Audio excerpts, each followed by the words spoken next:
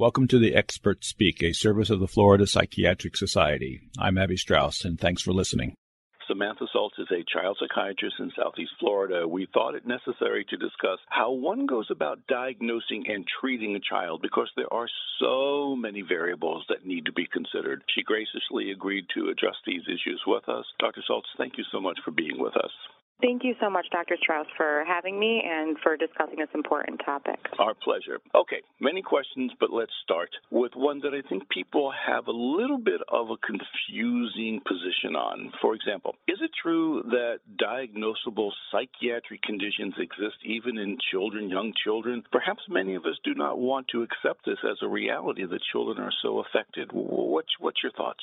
It's unfortunate, but yes, psychiatric conditions absolutely can exist in young children, and it's important that these conditions are identified as early as possible so children can get treatment. Depending on the psychiatric condition, depends on how we go about treating the child. According to the CDC, about 9.4% of children between the ages of 2 and 17 have actually received a diagnosis of ADHD, and 7.4% of children between 3 and 17 have a diagnosed behavioral problem. There are many psychiatric conditions that affect children and adolescents, and it's important that psychiatrists and developmental pediatricians and the school all come together to identify these conditions and treat them accordingly. Just because a child has ADHD doesn't necessarily mean that a child doesn't have behavioral problem or doesn't have anxiety or doesn't have depression, but we can definitely say that some children have one condition and other children actually suffer from more than one, and it's imperative that we identify these different conditions and treat them appropriately. How do you go about making a differential diagnosis? What is involved other than perhaps the school or a parent saying that my kid seems troubled or not? But I think what I'm really trying to say is you have such a hard thing to do because a lot of these kids, God bless them, but they're little kids, they can't verbalize what they're thinking and what they're feeling. How do you approach this?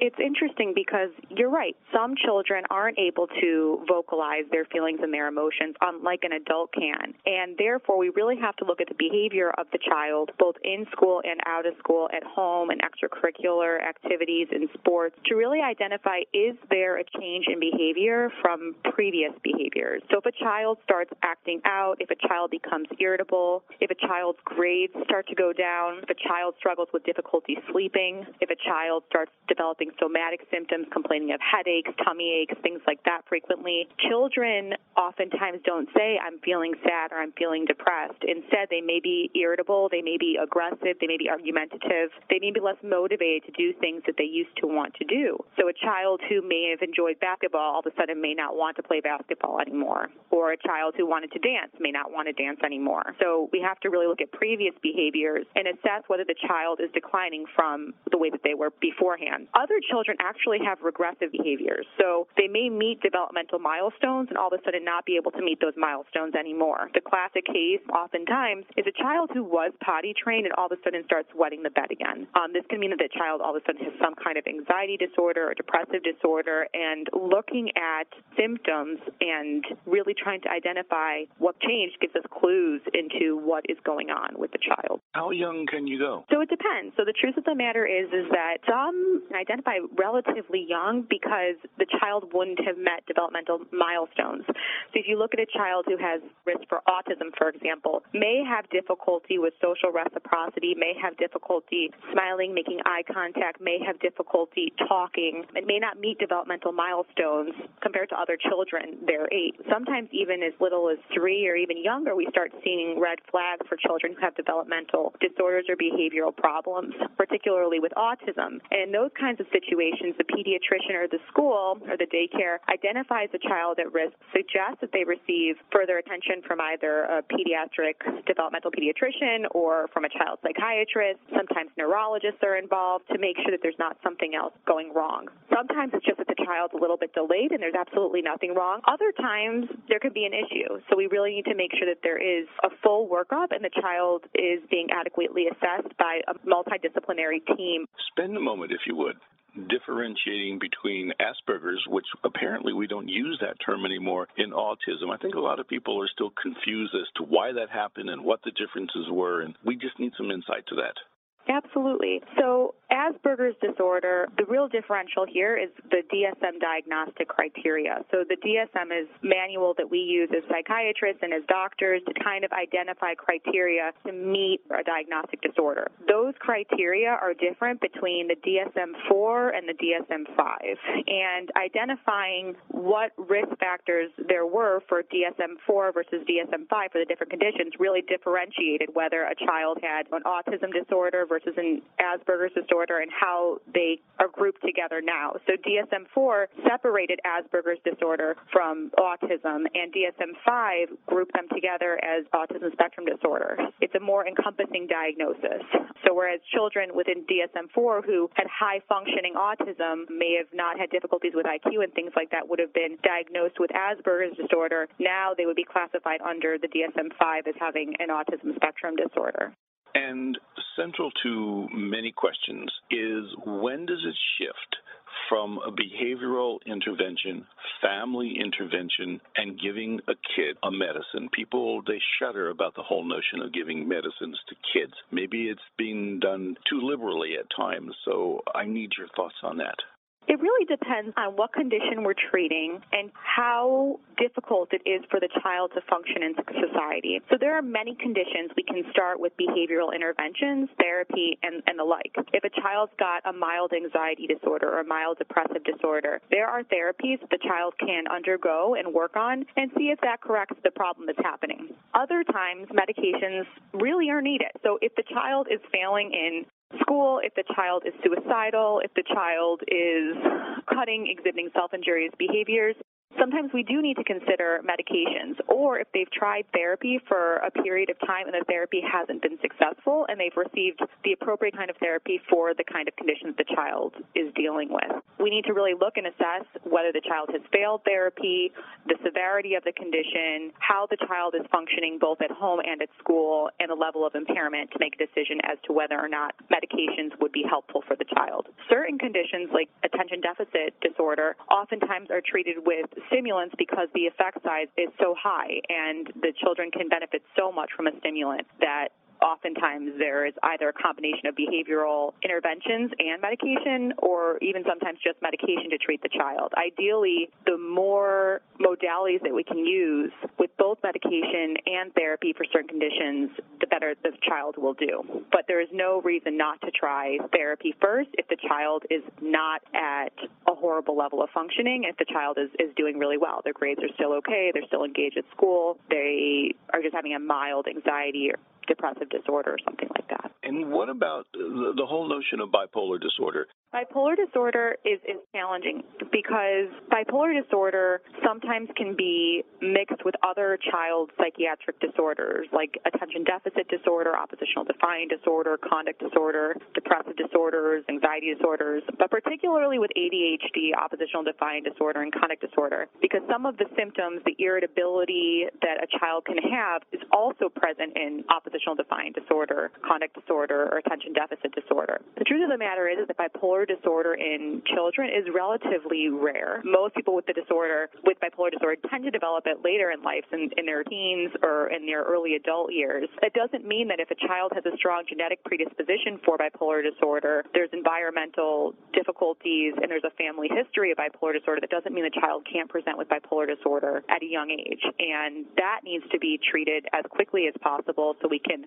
make sure the child is able to succeed even with the condition. Do children ever need to go into inpatient psychiatric hospitals? Does it ever get that bad? Absolutely, and that's where it gets difficult because we never want to hospitalize a child if we don't have to. But the truth of the matter is, if a child is in acute danger to themselves or to other children or to other people, or they're at risk for neglect, then we have to put them in a hospital to ensure their safety. And ultimately, a parent's job, first and foremost, is to protect their child. And a doctor's job, first and foremost, is to protect youth. So it's our job as psychiatrists, child psychiatrists, to make sure the child will be in a safe place, to make sure that they don't do damage to themselves or others. And in those situations where they may not be safe to themselves or others, then yes, inpatient hospitalization is sometimes needed. And that requires a collaborative approach from both the outpatient team and the inpatient team to ensure that the child gets as effective treatment as possible. That must be very complex in terms of the mechanics, because we have a definite shortage of adult psychiatric beds in this country. I would imagine the shortage is even more so. It's definitely challenging, and I've also faced difficulties myself when there's a child who is acutely decompensated or has had suicidal ideation or things like that,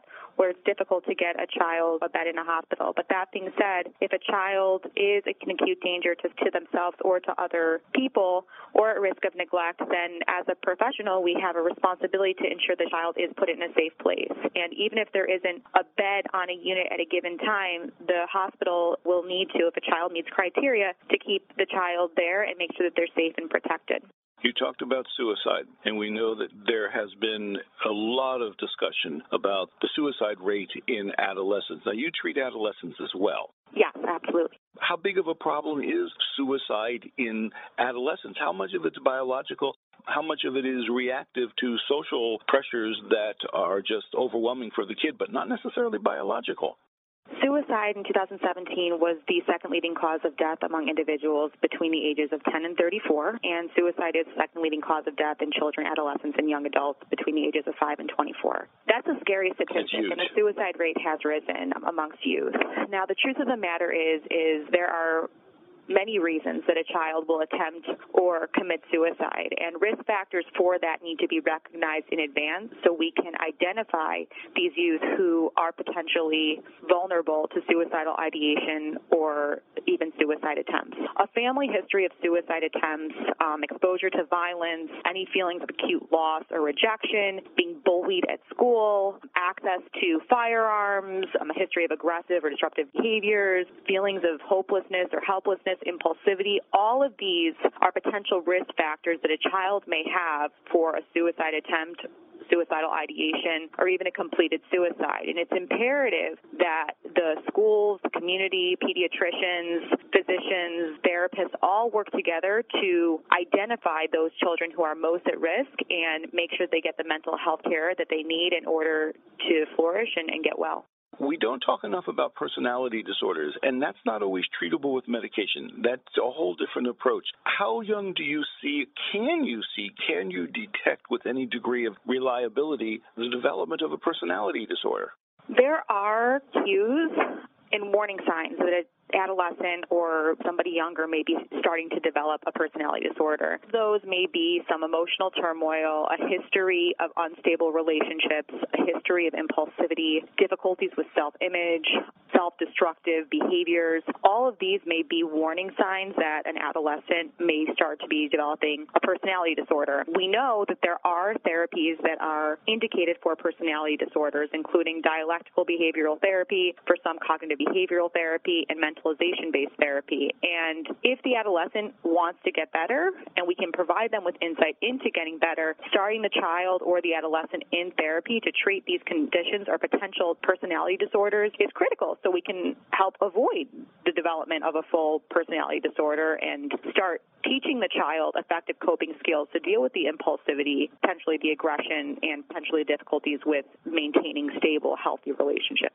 One of the questions that frequently comes up is, will a childhood psychiatric condition continue into adulthood? Do we have any data about that? Sometimes. There are some psychiatric conditions that are diagnosed in children and adolescents that do continue into adulthood, and that's why early intervention is so possible. Attention deficit hyperactivity disorder, somewhere about 60%, 50%, something like that, oftentimes continues into adulthood. The symptom that the hyperactivity symptom often decreases. It's one of the first symptoms to decrease into adulthood. Intellectual disabilities, autism, they continue into adulthood very frequently, if not most of the time. Bipolar disorder and schizophrenia are chronic disorders. And childhood trauma, we can't underestimate the impact of childhood trauma on potentially the development of adult mental illness, addiction, depression, and things like that. Whereas a child may have experienced some kind of traumatic event during their youth, they may not have long-term sequelae initially. And a child may have undergone therapy, gotten better, and then later on in life start to regress and find themselves feeling depressed, having flashbacks, nightmares, things like that. that from an event that happened, during their adolescence or even during their childhood. So we need to make sure that we treat the children adequately and sufficiently and really follow them to make sure that if they do have some kind of predisposition or diagnosed psychiatric condition, that they get the treatment they need and they don't lose the tools that we want them to develop in order to prevent them from regressing. I would always imagine that in child and adolescent psychiatry that you have to involve the family. And connected to that is the whole notion of the identified patient. The child may be called the patient, but is really not. It's the family dynamics. That must be a very difficult situation when you are confronted with it. Your ideas, your thoughts. 100%. Treating a child means treating the family and treating the whole dynamic. And the truth of the matter is no parent, for the most part, wants to see their child not well. And the vast majority of parents want their child to get better. So providing the parent with skills and tools to help the child navigate different situations, to teach the child how to deal with acute stress, to utilize breathing techniques and interventions can really benefit the child even more so potentially than one-on-one therapy with the child. Whereas a child may remember a portion of the therapy that I have with them one-on-one, it's critical that some of those skills I teach the child also are taught to parents. If I'm seeing a child for medication management and the therapist is involved with the actual therapy of the child, that the therapist also worked with the parents in order to effectively treat the whole dynamic of the family. I so agree with you. Even with adults, if I can have another family member in the session with us, at least once or twice, it's a whole different insight. Get to look at their gestalt in a completely different manner. It's so helpful. I agree with you 100%. What's critical is educating the parents on how helpful they can be and really how they are probably one of the most important factors into getting their child well. Whereas a therapist may see a child once or twice a week for an hour at a time, a parent has a responsibility of teaching their children the techniques 24/7 Yes. and utilizing the techniques themselves. So that doesn't also underestimate the stress it is for a parent to have a child with needs that require special attention, and for us to make sure we identify if the parent needs to have a therapist themselves or medication themselves in order to best cope and be there for their child. So true. We only have a few minutes left. The question has to do with medical marijuana. I get asked this question so frequently, and I know that there's a lot of controversy. In the world of adolescent psychiatry, is there a position, is there a sense of how to approach this exploding use of marijuana for almost everything? I would like your observations about that. The truth of the matter is that I think many psychiatrists are interested in the possibility of using marijuana therapeutic interventions, and I think some psychiatrists are very reluctant to utilize marijuana for therapeutic interventions as well. The concern is particularly in child and adolescent psychiatry, is that the brain is developing. The child is still at a point in their life where they're undergoing puberty and new connections happening in the brain, so we need to make sure that nothing is really, hopefully, interfering with that to a negative extent. Marijuana, in and of itself, we know can, for some patients, they swear that it helps with their anxiety. For some patients, they say that it calms them down. Some patients say it helps with PTSD, anecdotally. However, at the same time, there's some data. There was a JAMA article in 2019. There was a systematic review by Gobi, and it said that there are some people that when we have marijuana, there is some risk of it being linked to depression and suicidality with cannabis. So we need to make sure that this doesn't happen for our adolescents and they